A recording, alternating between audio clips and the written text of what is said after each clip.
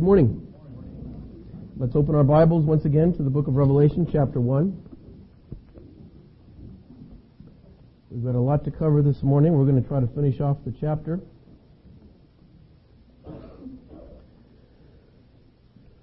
Revelation, chapter 1, beginning in verse 4. John, to the 7 churches which are in Asia, grace to you, and peace from him who is, and who was, and who is to come, and from the 7 spirits who are before his throne, and from Jesus Christ, the faithful witness, the firstborn from the dead, and the ruler over the kings of the earth. To him who loved us and washed us from our sins in his own blood, and has made us kings and priests to his God and Father, to him be glory and dominion forever and ever. Amen. Behold, he is coming with clouds, and every eye will see him, and they also who pierced him, and all the tribes of the earth will mourn because of him. Even so, amen. I am the Alpha and the Omega, the beginning and the end, says the Lord, who is, and who was, and who is to come, the Almighty. I, John, both your brother and companion in tribulation, and in the kingdom and patience of Jesus Christ, was on the island that is called Patmos, for the word of God, and for the testimony of Jesus Christ.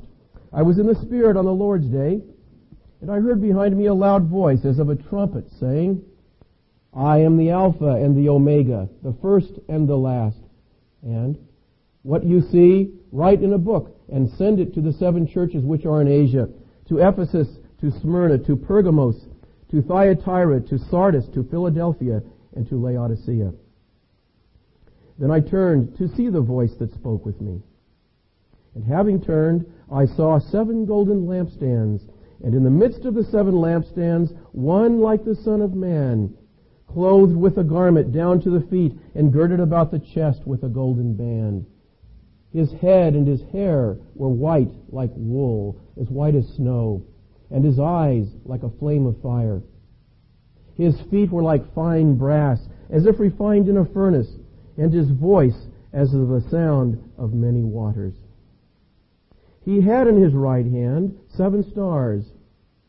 Out of his mouth went a sharp, 2-edged sword, and his countenance was like the sun shining in its strength. And when I saw him, I fell at his feet as dead.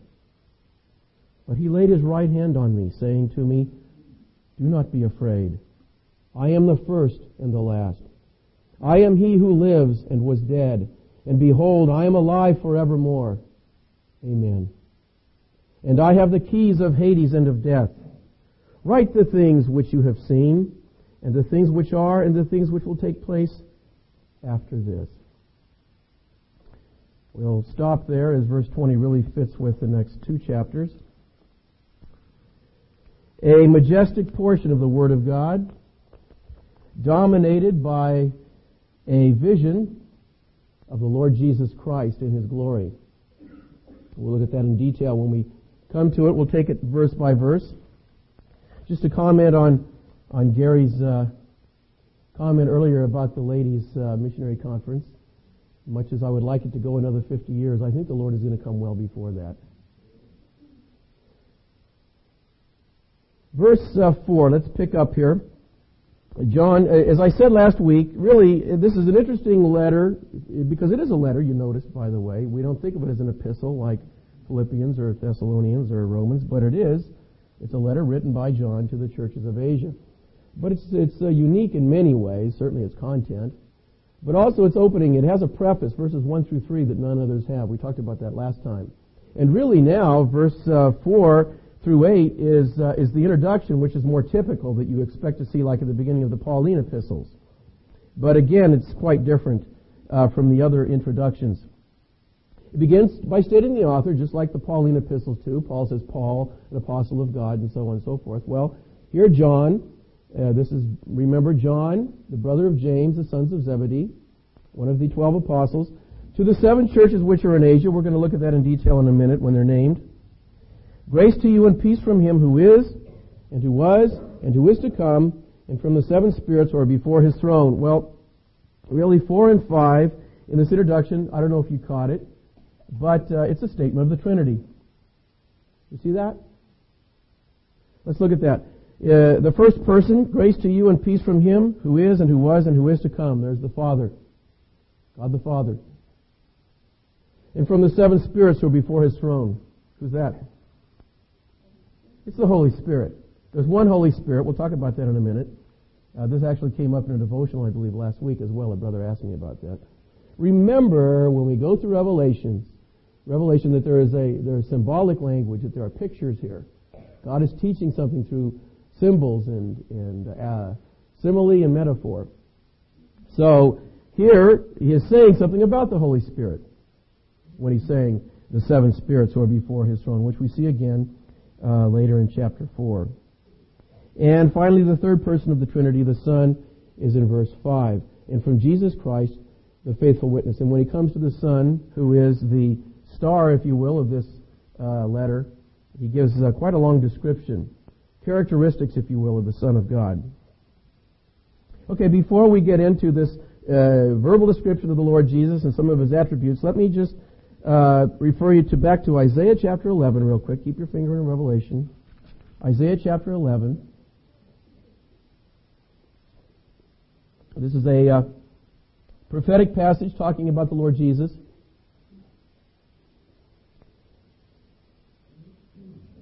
And may fit with the description of the Holy Spirit in Revelation chapter 1 as the 7 spirits, because there are 7 titles here given to the Holy Spirit. Chapter 11 of Isaiah, verse 1, there shall come forth a rod from the stem of Jesse, and a branch shall grow out of his roots. You should know this passage. And here's the Holy Spirit. The Spirit of the Lord, first title, shall rest upon Him. The Spirit of wisdom, second title. And understanding, third. The Spirit of counsel, fourth. And might, fifth. The Spirit of knowledge, sixth. And finally, and of the fear of the Lord, the Spirit of the fear of the Lord. There are 7 titles given to the Holy Spirit, the person of the Holy Spirit. Very simply, it may just be that God is telling us of the perfection and completeness of the second person of the Godhead. As we said last time, numbers and colors and other things are quite symbolic in the book of Revelation. The number 7 signifies perfection or completion. Let's go on and read here, because there's another verse that's going to come into play as we continue through Revelation here in Isaiah 11. It goes on, it's talking about the Lord Jesus. His delight is in the fear of the Lord, and He shall not judge by the sight of His eyes, nor decide by the hearing of His ears. But with righteousness He shall judge the poor, and decide with equity for the meek of the earth. He shall strike the earth with the rod of His mouth, and with the breath of His lips He shall slay the wicked. Righteousness shall be the belt of His loins, and faithfulness the belt of His waist. Okay, save that thought. We'll refer back to it when we get into the vision of the Lord Jesus. So, in the introduction, as we call it, in verses 4 through 8, John begins with a statement of the triune God. God the Father, God the Holy Spirit, and then God the Son, upon whom He dwells at length here for 4 more verses. Let's look at some of these titles here. Jesus Christ, he says, the faithful witness. I like that. Boy, the faithful witness. I can't say I'm always a faithful witness, can you? Boy, you know, He was the and is the faithful witness. He never shrunk from saying the truth. He always, everything He said was true. I think of John 3, when Nicodemus came to Him by night, remember, and Jesus dropped on him that phrase that's so abused today outside the church. You know, you must be born again. And it blew him away. He couldn't understand what He was talking about. And Jesus said, are you a teacher of Israel and you don't understand these things? And He went on to say, we speak that which we know and testify what we have seen. Talking about Himself. That's Him. He testifies what He's seen. Imagine, He's been to heaven. He made it. He can say a lot. And what He sees and what He knows, He speaks. Isn't that good? The faithful witness. Praise God. Boy, He told us things we'd never know about God, about Himself as God, about us, about sin, about hell. You got the clearest picture of hell in the Bible in the words of Jesus. We'd never know it unless He told us. And salvation. The faithful witness. Then the ruler over the kings of the earth. Great title, boy. And of course that reminds us later when He comes, it says there was a name on Him. King of Kings. Isn't that good? You have kings, great men of the earth. And it says He's the king over the kings. And the Lord of lords. And then, I hope this jolts you every time you read it. It should, because in the midst of this superlative description of this awesome one, this great one, look what it says. To Him who loved us and washed us from our sins in His own blood. Now that should jolt you when you read it. After what you've just read. There are many passages in the Scripture like this that God puts there deliberately for I mean this reverently, its shocking value. We should never become accustomed to the idea that the great almighty God the Son, the omnipotent one, the creator of the heavens and the earth, is the one who died for us. And here, after describing Him as the ruler over the kings of the earth, He goes on to say, to Him who loved us and washed us from our sins in His own blood. Wow. I think of other passages in Hebrews, for example. You know them. It says, for example, in chapter 1, it was fitting for Him, for whom are all things, and by whom are all things. That's Jesus. For whom? Everything, did you know it was created for Him? You were created for yourself. You were created for Him. For His pleasure. To bring Him pleasure. Do you know that? You don't exist to bring yourself pleasure. It's for Him. And by whom are all things? He created all things. That makes sense. If He's going to create all things, He's not going to create them to go off and have their own independent existence. He's going to create them for Himself. And that's what that says.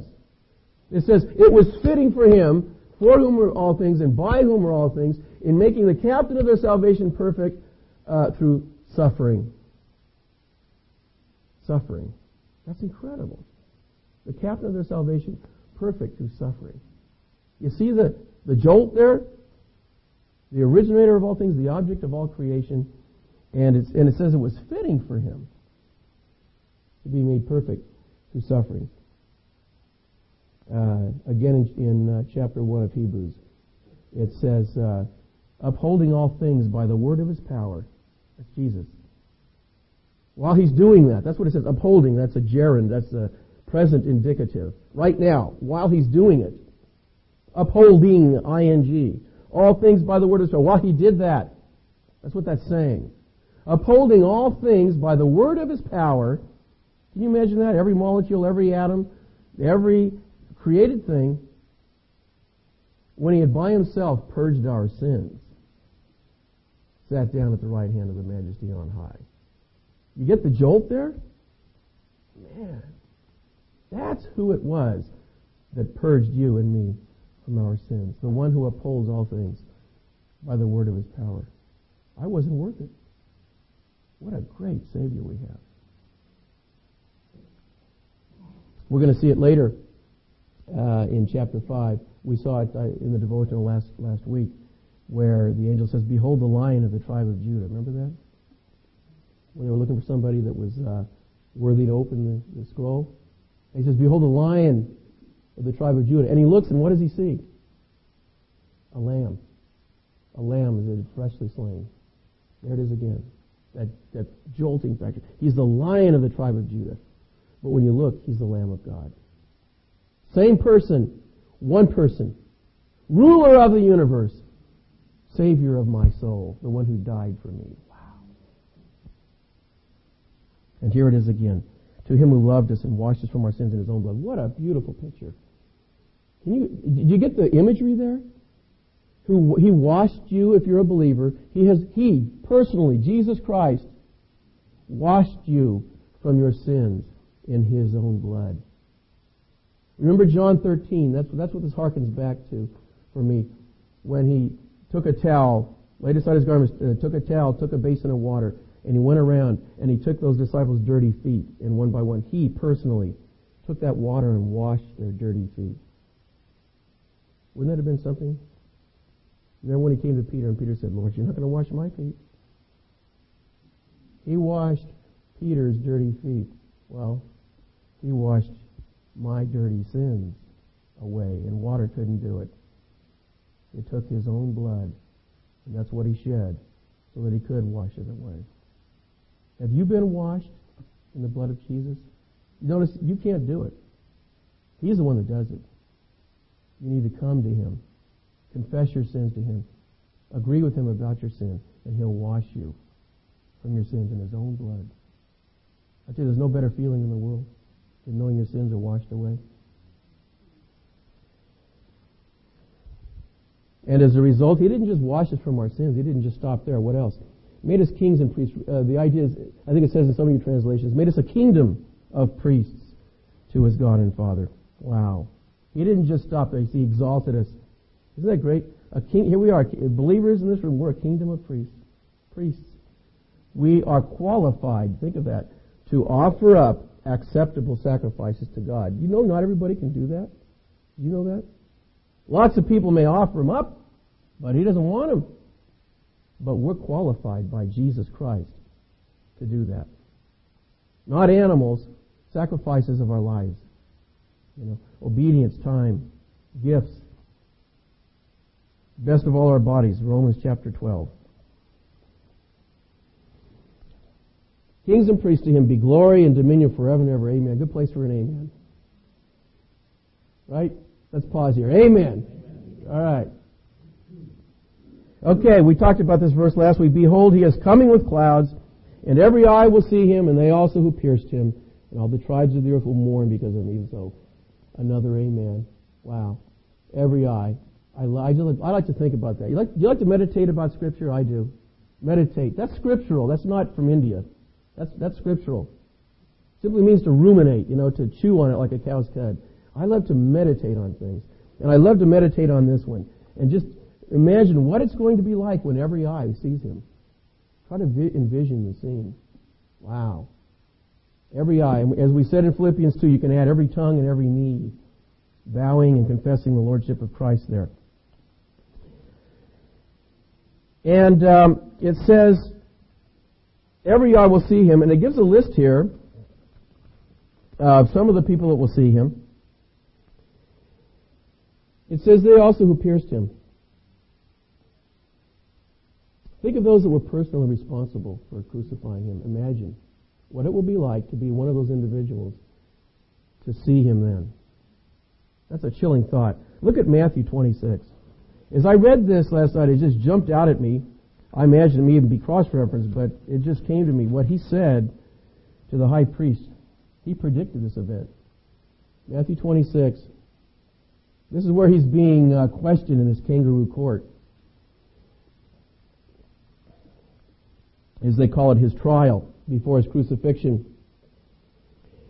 And the high priest is questioning him here in Matthew 26, verse 63.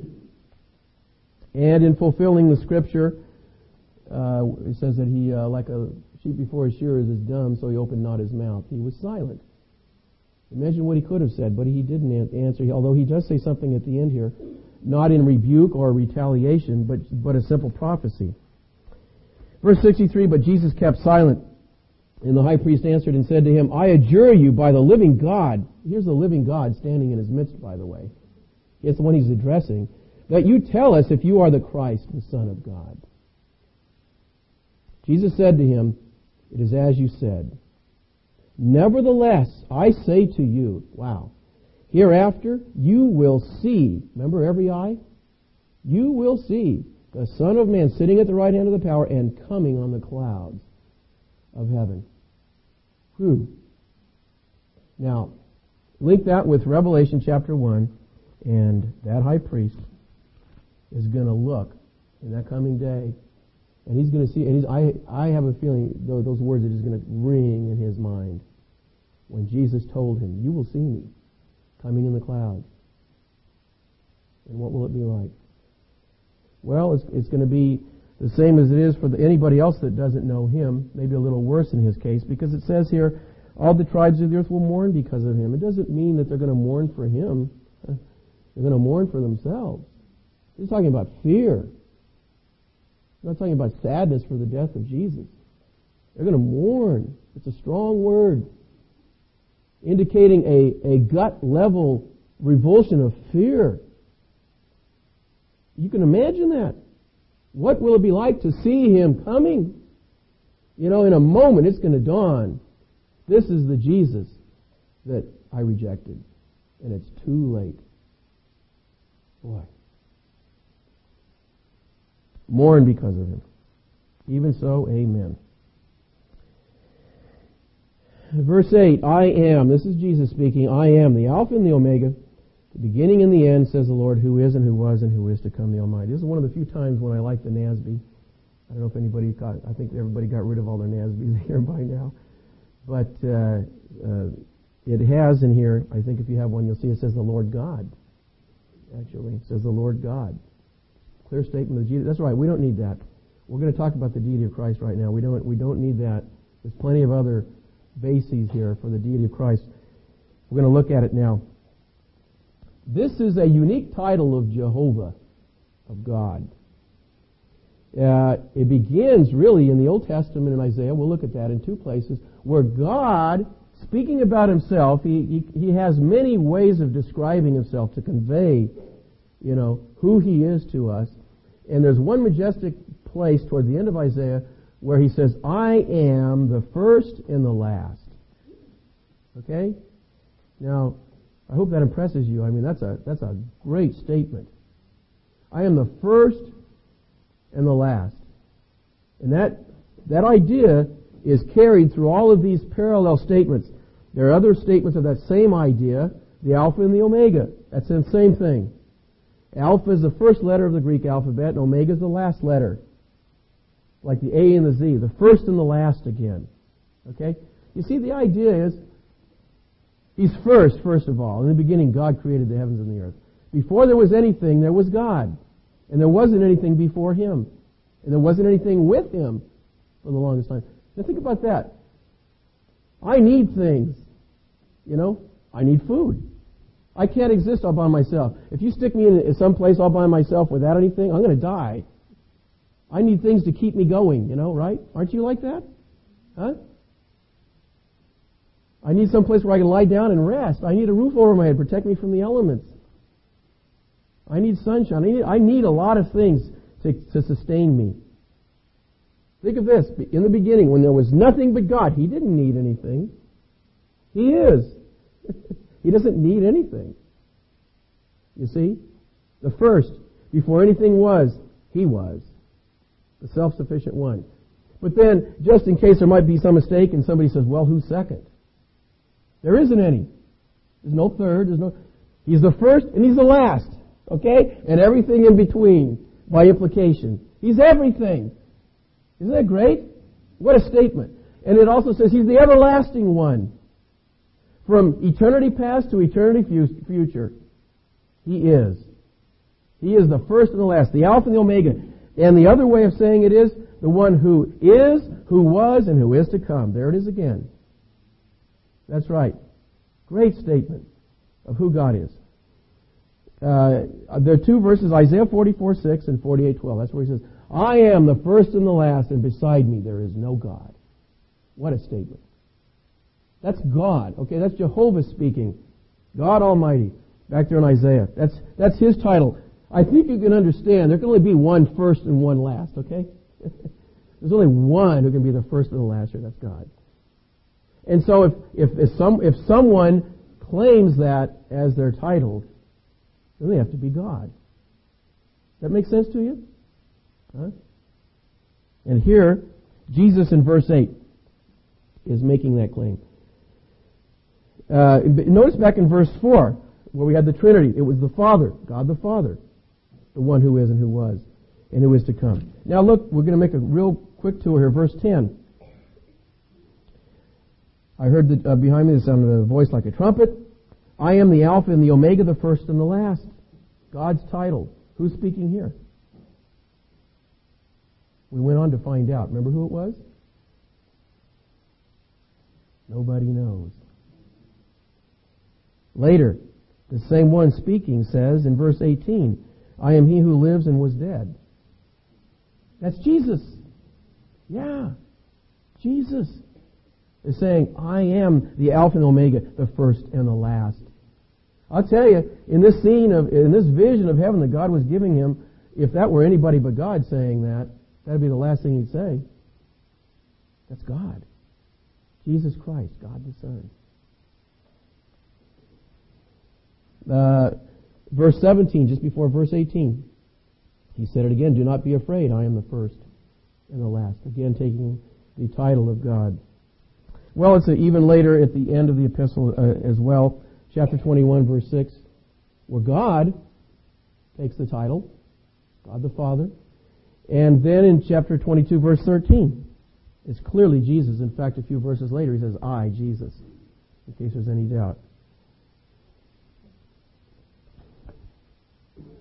Okay, verse 9. I, John, both your brother and companion in tribulation, and in the kingdom and patience of Jesus Christ, was on the island that is called Patmos for the word of God and the testimony of Jesus Christ. Well, here we'll insert our brief historical background for the letter here, and then we're going to look at a nice big map to get you oriented. You might want to turn back to your atlas in the back of your Bible if you have one. You should be familiar with this. You know Paul's missionary journeys. He typically started from Antioch, his home assembly, and eventually God took him over to Greece. But for the longest time, he was up in what's now presently Turkey, right? Are you getting oriented here? We'll look at a map here in a second. It was called Asia Minor in those days. And he planted many churches. And on his missionary journeys, even when he went over to Greece, he'd always have to go through there. And whenever he went through, he would visit the churches, strengthen them, proceed to Greece, come back, strengthen them again. So they really got quite a ministry from Paul.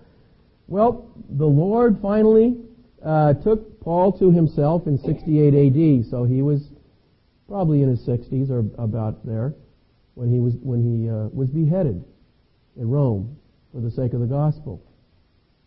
And the Lord apparently laid it on the heart of the Apostle John to pick up where Paul left, at least in part of that area of Asia. Because he then, at an age of retirement, John would have been in his 60s, in 68 A.D., he went and served another 30 years in that harvest field of Asia Minor. And served the Lord faithfully. In fact, he was so outspoken for the Lord and so bold that in his 90s, at the writing of this letter here, he got sent in exile by Domitian, the Roman emperor, because he got sick of hearing him talk about Jesus. In his 90s. Isn't that good? Huh? You're never too old, are you? And here he is in exile in Patmos, and he's not sulking, you know. He's not saying, oh boy, the Lord really messed up on this one. He's in the Spirit. We're going to talk about that. He's filled with the Spirit on the island of Patmos on the Lord's Day. No doubt worshiping the Lord, remembering Him on the Lord's Day. And this vision comes. So, he had been serving faithfully for 30 years in this area of Asia Minor. Now, I need a couple of brothers up front. Maybe Matt, maybe Noah. Could you come up here? I want you to hold this up for everybody to see. Everybody knows I'm into maps. And I happen to have a high resolution. Maybe you go over here. Hold that up where everybody can see it.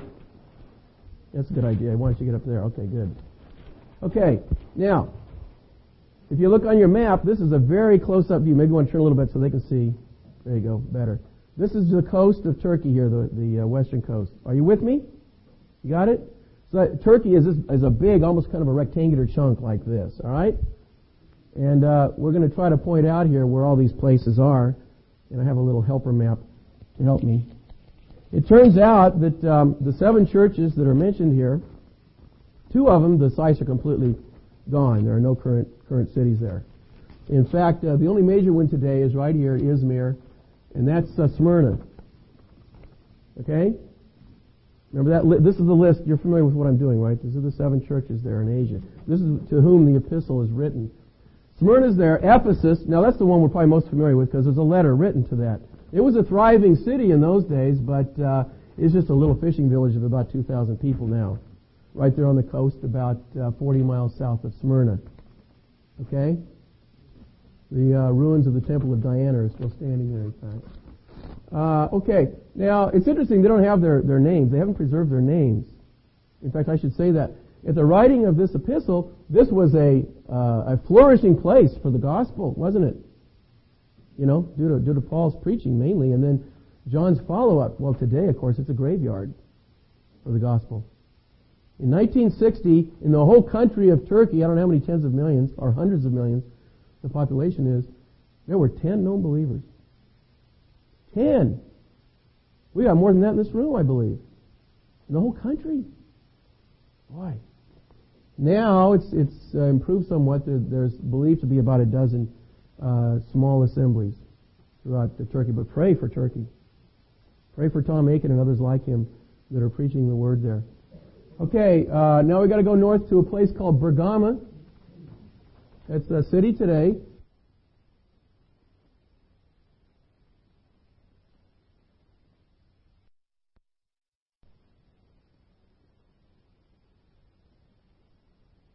We're going to see here. Okay, that's going to become important in a minute. All right, now we go southeast from Pergamos to Thyatira, which is in modern Akhisar, right here. It's a small village. Next is Sardis, and Sardis is just south of this lake here, and all it is a heap of ruins. It's all gone. It's not a city anymore. Next in the list is Philadelphia. Allah, see here. Allah, of course, the Muslim name for God, and that's what it means. God is glorious, or something like that in Arabic. Okay, Laodicea is, I couldn't find the village itself, that's right, because it's a heap of ruins as well. Sardis and Laodicea are all gone. And, that's it. 1, 2, 3, 4, 5, 6, 7. There we go. So there's the churches. Okay? And as he addresses them, he starts with Ephesus and goes in a circle to Laodicea. Now, where's John? Well, you may have Patmos actually labeled on your map there, but if you do at that scale, it's going to be just a dot. Because Patmos is right here. Can you see that? Little north-south white thing right there? Can I move the platform? I sure can.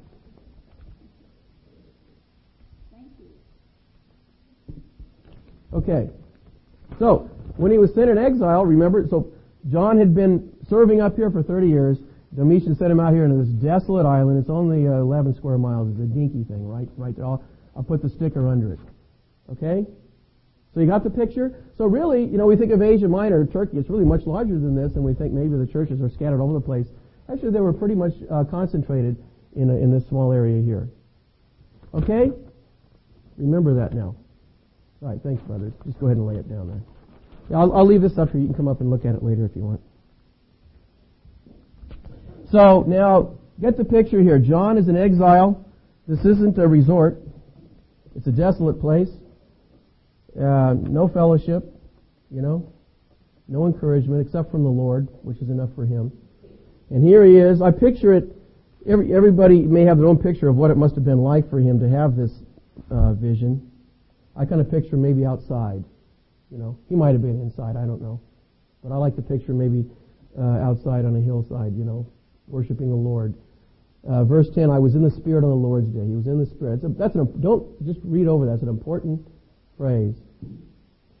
We're not going to spend time preaching on the doctrine of the filling of the Holy Spirit. Most of you have heard that.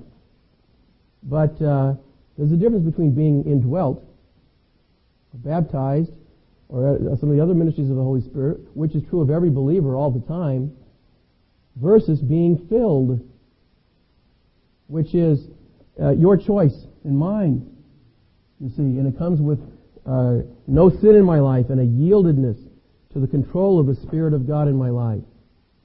And the point is, if John had not been filled with the Spirit or in the Spirit, he wouldn't have had this vision. You see, He's not going to reveal Himself to us if we are not filled with the Spirit. Important thing to remember. But John was on this Lord's day. And so here he is, and as I said, I picture him out maybe on a day like this. Interestingly, that Patmos is at the 37th parallel. That's right where we are here in California. You've heard we have a Mediterranean climate here. Well, that's what it comes from. It would have been in fact it is, very similar to the weather here on Patmos. So maybe a day like this, I can see John out there, worshiping the Lord in his 90 years of life, having known the Lord for 60 of them. And here it happens. I heard behind me. So it's behind him, okay? Not in front of him to begin with. Behind him, he hears a loud voice as of a trumpet. Remember, picture language here. Be careful now. It's not going to sound like, he says as of, simile, metaphor, every place here. The idea is that it's loud and clear. Okay? Saying, I am the Alpha and the Omega, the first and the last. Imagine sitting there, thinking of the Lord, and all of a sudden, you hear this voice behind you saying that, majestically, in power. Wouldn't that catch your attention? Wow. It begins with a statement by the Lord Jesus of who He is. I am God. Wow. And then, immediately followed by a command. What you see, John doesn't know it yet, but he's going to see a lot of things. What you see, write in a book and send it to the 7 churches, which are in Asia, the ones we just saw. So the purpose of this book that we love so much now, Revelation, was primarily given by the Lord Jesus to John to write down and circulate among these 7 churches. And in fact, as most of you know, when we get into chapters 2 and 3, Jesus addresses each one of those churches personally. And He says, I know you, I know your works. And He's going to talk about the church. Sometimes He's going to commend the church. And sometimes He's going to find criticism. And He's going to tell them something to do. Okay, so he goes on to say, write in a book, and he gives the 7 cities. And so John is sitting there, he's heard all of this, and it's not until after the Lord Jesus has said that he turns. Okay? So imagine, just picture John now turning, and he's probably saying, what am I going to see? And he turns, and the first thing he notices is the 7 golden lampstands. So imagine that now. Where did they come from? 7, all of a sudden, 7 golden, they'd be vertical things with a bowl with oil in it burning. Okay, that's a lampstand. 7 of them. And they'd be, I said it's significant that Jesus went in a circle when He described the cities. Well, the lampstands apparently form something of a circle because it says that the one that was like the Son of Man, that's Jesus, is in the midst of them. Okay? Isn't that interesting? So picture the map here with the churches in a circle and Jesus is in the midst. What a picture, huh? Several things there. First of all, notice that Jesus standing in the lampstands, there's nothing between Him and the lampstands. Okay, there's no hierarchy, there's no headquarters of the church somewhere between Jesus and the church. It's Jesus and the church. Each church autonomous and directly ruled by the Lord Jesus. He is the Lord of the church, each church. And a picture of intimacy as well. Remember when Paul had been persecuting the believers and Jesus said, Saul, Saul, why do you persecute the churches? Right? And what he said?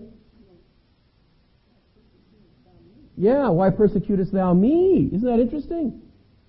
He was persecuting the believers in the churches. And Jesus says, you persecute my believers. You persecute my churches. You're persecuting me. We're that close. You see. Okay, now let's focus in on this image, the dominating picture, really, in the first chapter here of the Lord Jesus Christ. And remember now, as we go through this, that much of it is figurative language. So when it says a sword came out of His mouth, okay, when, believer, you see Him in glory, there will not be a sword in His mouth. It's a picture. It's an image. Okay? And it's teaching us something. And even some of the things are like, as, okay? We're going to see that throughout the book of Revelation. Begins in the midst of the 7 lampstands, verse 13. One like the Son of Man, clothed with a garment down to his feet, and girded about the chest with a golden band. Well, like the Son of Man. Of course, the Son of Man, that's the title of Jesus. Really, you know, it doesn't begin in the Gospels. It's actually in the book of Daniel. It begins that far back. Son of Man, clothed with a garment down to the feet and girded about the chest with a golden band. Remember when we read Isaiah 11? You notice there, what was the picture of? It was a picture of him as judge. Did you notice that in Isaiah 11? That passage we read earlier? Huh? And it said he was girded with two things as a judge. Remember what they were? Righteousness and faithfulness. Boy. The kind of qualities you need to have in a judge. Okay? By the way, this picture, in case you haven't gathered it, is a picture of Jesus Christ as judge. Tom and Angela are very familiar with that idea. Except this is the great, perfect judge is going to judge the whole earth because he's qualified. Verse 14, his head and his hair were white like wool. That's right out of Daniel, again, chapter 7.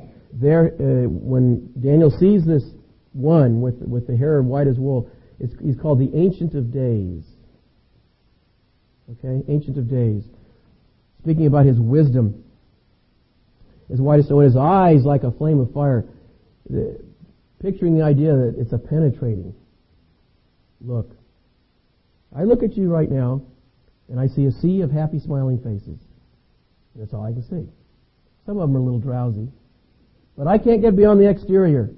You know, who knows what evil lurks in the hearts of men? Isn't that what the old radio program said? You know, I don't know what's going on in your hearts. You know what Jesus does? That's kind of scary, isn't it? Jesus is here right now. And as he looks out, as he does every moment, he sees inside your heart everything.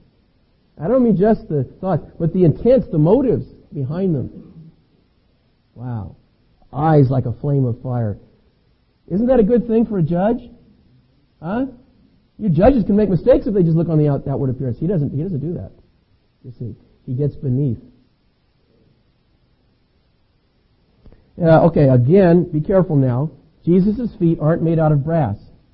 It says his feet were like fine brasses of refined in a furnace. God was telling John something here.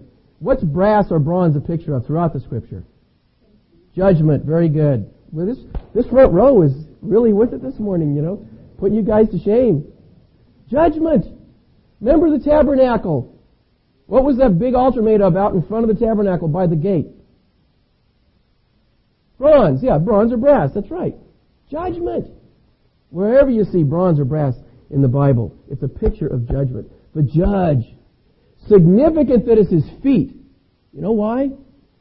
Because there's this awesome verse later, toward the end of the book, talking about Jesus, and it says, he treadeth out the winepress of the fierceness of the wrath of Almighty God. You hear that? That's Jesus. Treading out, stomping grapes, huh? In Italy. He treads out the winepress of the fierceness of the wrath of Almighty God. That's Jesus, it says. Judgment. That's what the book of Revelation is about. Not a picture of the man veiling his glory, walking about the dusty roads of Judea anymore. The veil's gone. And now we see him as he is. And he is about to take on the role of judge. And then his voice. Wow. The sound of many waters. It wasn't a gurgling sound. Sound of many waters. And Eric can relate to this one. I know many of you can relate, but I think of Eric when I read this. When I visited them in Brazil, he took me to a place called Foz do Iguaçu. It's one of the largest waterfalls in the world. It's not just one, it's dozens of them, spread over miles. And there's this one place, ironically, it's called, unfortunately, the Devil's Throat. But it's a place where the water comes down on three sides. Okay, it's more than 100 feet deep. And the water is just churning over from all three sides. And it's so awesome. You can see it from miles away, the spray from this thing. I thought it was a fire when we first saw it coming on the bus. Way off in the distance. You see the plume of spray coming up from this thing. And in Brazil, I love Brazil. I love visiting places like that and places in Europe where we saw the castles, because they're not worried if you fall or something. That's your tough luck. And so they build ramps right up to the edge of the devil's throat and over. You can stand right there and look down into the devil's throat. And we did that. And we had to yell at the top of our lungs to hear each other as we stood there. The noise is so deafening. It's just awesome to hear that roar. And I wish I could have a tape of it and play it for you right now. Because he says that was like the voice of Jesus when he spoke. Wow. Can you imagine? You know, this isn't some waffling judge. When he speaks and declares a judgment, I'll tell you, it's final, it's correct, it's right, it's righteous, and it's unchangeable. Nobody's going to take any issue with it. And just the voice is going to be enough to convey that idea. He had on his right hand 7 stars. Well, in this case, we don't have to guess what that is. You might read that and say, what in the world is that? Well, he tells us later. We're going to look at that next time we get into Revelation. The 7 stars represent 7 angels. The lampstands represent 7 churches. And the stars in his hand represent 7 angels, 1 for each church. And the idea, they're in his right hand. That's right hand is a picture of power, authority. He has the authority over angels. He created them. They're at his beck and call. Hebrews 1 says they're ministering spirits for us. Okay, the 7 stars. Then out of his mouth went a sharp 2-edged sword. And again, it's an image, it's a picture, teaching John and us something about this great, great judge. What does that remind you of, the sharp 2-edged sword? Word of God. Very good. That's right. Hebrews chapter 4. The Word of God is quick in the King James, or in other translations, alive and powerful. This book, did you know that? You know this book is alive? Did you know that it's powerful? It says that it's sharper than any 2-edged sword. Not just a single edge, double edge, 2-edged sword. Able to divide to the dividing asunder, that is where the separation is, between bone and marrow and soul and spirit. Wow. It cuts pretty fine, that's the idea, you see. And is able to discern the thoughts and intents of the heart. Here we are again, getting down to the motives, you see, for actions. Not just the actions themselves, but the thoughts and the intents of the heart. We can say one thing and mean another. And the Word of God does that. What comes out of his mouth. We're going to talk about that very quickly now, how that's going to apply, I believe, in his judgment. And it goes on to say, and all things are naked and exposed to the eyes of him with whom we have to do. You got that? All things, that's talking about your heart and mine, everything, are naked and exposed and laid bare to the eyes of him with whom we have to do, i.e., to whom we are going to answer. Well, I think I'd do what John did, wouldn't you? When I saw him, I fell at his feet as dead. I'm sorry, my words, the words here are weak. But I'll promise you, if you had seen what John saw, you'd do the same thing, boy. You know? It's only because of God's grace your heart doesn't stop when you see him. And, I love this. Jesus, the judge of the whole earth. Look at this. But he laid his right hand on me. Wow, isn't that great? Imagine that. His right, the one that had the stars, that figure of authority and power. He reaches over, and it says he laid his right hand on John to encourage him. And he accompanies it with words.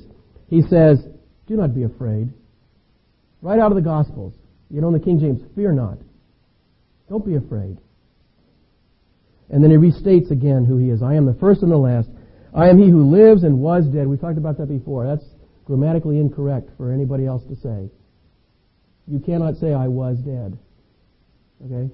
Jesus alone has that honor and privilege. I was dead, and behold, I am alive forevermore. Praise God. Amen. And I have the keys of Hades and death. The idea, okay, the keys are a picture of control. He has complete access to death. Earlier it said that he was the firstborn from the dead. That ties in with this. Firstborn. When we hear that word, of course, the idea jumps out as first. And that's in there. He is the first. who is risen from the dead. Right now, He's the only one that is risen from the dead. Okay? Now, the saints that have died before are with Him, but they don't get the resurrection body until we do. We all get it at the same time. Okay? You want to go into detail about, well, where's our body and all that stuff, we can talk about that later. It's not important. The point is, He is the first one. He went first. Isn't that great? I'm glad He did. You know, what is death? For me, it used to be something to be feared. But Jesus has gone through it ahead of me. And now He's going to take me through it and make sure I get safe on the other side. Man, praise God. He's the firstborn from the dead. But now let me tell you, I want to be honest with you here this morning. There are some here who don't know Jesus Christ.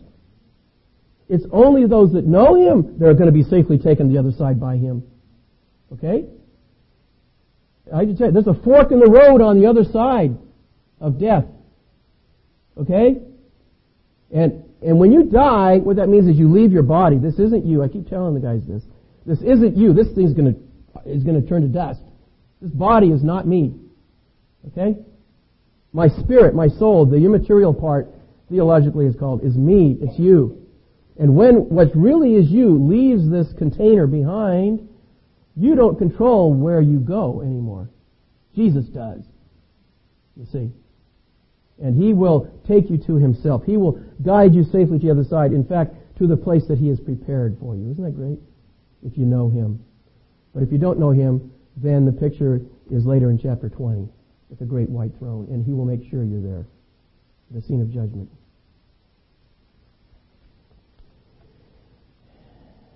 Okay, and He has the keys of Hades. That's the idea. He has control, you see. When it comes to death, He's the one that controls that. And then He gives the command, write the things, and as we said before, really verse 19 is an outline of the whole book. The things that you have seen, the things which are, and the things which will take place. The things you have seen is what He's just seen of Jesus. That's chapter 1. The things that are chapters 2 and 3, the letters to the churches as they really were in Asia at that time. That are. And then the things which will take place after this. And chapter 4 begins with the idea, after these things. And so from chapter 4 all the way to the end of the book, that's the things that will take place after this. Turn to Romans 14, and we'll close with this section here. Before Jesus turns this piercing gaze on the 7 churches, I want to talk to the Christians, the believers here this morning. Romans chapter 14. Because each one of us is going to have that piercing gaze. This picture of Jesus as judge. We're going to face Him, believer, not in regard to our sin, but at the judgment seat of Christ. And you should think about that. We should be preparing for that moment, brothers and sisters. It's a once-in-a-lifetime experience. Not repeatable, not undoable. And the picture that is given here of the perfect judge, the righteous judge, the faithful judge, is a picture of the one who I will face as my Savior, my Lord, at the judgment seat of Christ. It's mentioned here in Romans 14. It's specifically talked about. It's all over the Scripture. 1 Corinthians 3, 2 Corinthians 5, as well as many other places where crowns are discussed. So it's a very clear truth, doctrine, that each believer will appear before Jesus. And here it says in Romans 14, read along with me, beginning in verse 10, "But why do you judge your brother, or why do you show contempt for your brother? For we shall all stand before the judgment seat of Christ." Talking about believers here now. This is not for the unsaved. They're at the great white throne. And there's no salvation there.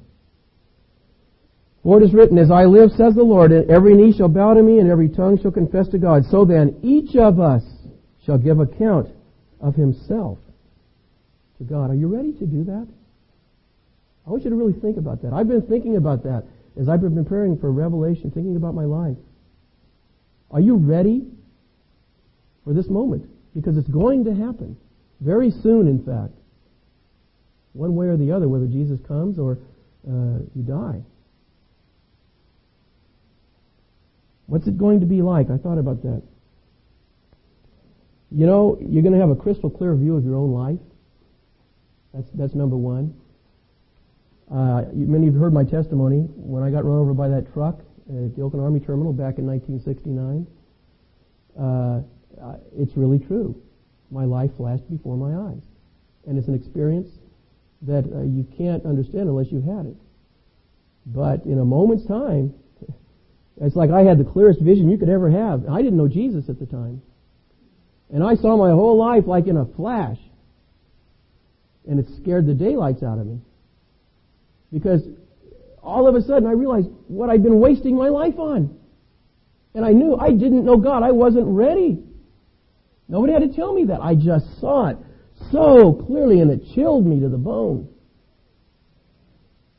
There's going to be a clarity of view, so clear, of your own life. Well, what's going to happen? You say, give an account, and I think people have this picture of a discussion. There's not going to be a discussion, I don't believe. There's no need for it, you see. Jesus is not going to have to say, well, tell me about your life. Does he have to say that? He already knows. So it's not going to be like that. But you're both going to be so aware of what your life was like. You're going to see it so clearly. So it's not going to be a list of questions for information. He doesn't need that. I really believe he will deal with each one of us the way he has always dealt since creation, in trying to bring reflection to people. And you know how he does that? With questions. With questions. I really think that's the way. Way back in the beginning of the Bible, think of that. All the statements of God to Adam and Eve at the very beginning there, nothing but questions. But they're penetrating questions, you see. You don't even have to answer them, really. As you think about the answers to what he asks you, you're going to see things so clearly. Remember when they were hiding, and it sounds like such a trivial question, but it's not. He says, where are you? Imagine being Adam or Eve, hiding from God, and you hear him say, where are you? How does it make you feel? You know, I'm hiding over here. You look to the life of the Lord Jesus. His ministry, when he was helping people along and getting them to see the issues, he would ask them questions. When he dealt with the scribes and the Pharisees, he says, why do you go about seeking to kill me? Imagine hearing that question and thinking about, why? Why am I going about trying to kill him? You start thinking about your motives, you see. Your intents. Think of, on the Sabbath, he said, which is lawful on the Sabbath, to save life or to kill? That's a good question, isn't it? When he was working with the disciples, he would ask them questions. He said, who do you say that I am? Think about these questions as I say them. How would you answer it? Later on, many of the disciples, when he started talking about eating his flesh and drinking his blood, they didn't want anything to do with him. They left. And he turned to the remaining few. And he said, will you go also? Think about that question. No doubt they were thinking about their own hearts, and maybe they thought, hey, all these guys are leaving, I ought to. And they really had to think about their relationship with Jesus. And how serious am I committed to him? Thank God for Peter. Lord, to whom shall we go? You alone have the words of eternal life. That's where this idea of the sword, you see, comes in. The Word of God, boy, he has a way of asking a question that just penetrates right to the heart of the issue, right to the thoughts and intents. And I believe that's the way it's going to be. What will it be like for you? Did you begin well and finish well? Let's say it was right now. Could you say with Paul, I love this, Paul, 2 Timothy chapter 4, the last piece of writing that he ever wrote. God preserved it in the Bible. And he says, I have fought the good fight. I have finished the race. I have kept the faith. He could say that. He could look over his life and say that. I want to be able to say that. Or will you have begun well and fizzled? Think of the churches we're going to look at later. Ephesus. Jesus says this to them. Imagine hearing these words. He says, I have somewhat against you. You've left your first love. You've left your first love. Me. You don't love me the way you used to. Remember when you were first saved and nothing was too great for me. Nothing was too costly. No sacrifice was too great for me. But that's gone. You don't love me like that anymore. You've drawn limits, to how far you will go for me. Or worse, the church at Laodicea. Because you're lukewarm. That was a prosperous church, by the way. You know, they looked at their lives, and interesting, they said, we have need of nothing. We're rich. We have lots of goods. Indication, by the way, that us in the fat 20th century America, prosperity, by the way, is not a sign of the blessing of God. Did you know that? Material prosperity is not a sign of the blessing of God. Unsaved people get rich. Just because I'm prospering materially, that doesn't mean that's a blessing from God. In fact, in the case of the church of Laodicea, it was a bad case of blindness. It dulled them. And Jesus said, I want to vomit you out of my mouth. He used words to describe them. He said, wretched, miserable, poor, blind, naked. Finish well. Well, as you and I, one by one, it says each one will give account as we stand there and we look at Him. And He's going to look at us with that penetrating gaze. And we're going to see things so clearly. I think at some point it's going to sink into us as we see the scars on his hands. That this was the price that it took to pay for my deliverance. He really went all the way for me. I think it's really going to sink in then. You know? Look at those scars. That was for me. And I think of questions he asked later of the disciples. I think the first thing that's going to come up for review is simply my relationship with Him. That's why He left me here. You know, is to know Him, to draw closer to Him as a believer. And I think of how He asked Philip at the end of His ministry. He said, "Have I been with you so long, Philip, and yet you do not know me?" I hope He doesn't ask me that question. You know? When He talks about our relationship, I think the area of prayer might come up. The Word of God. What have you done with my Word?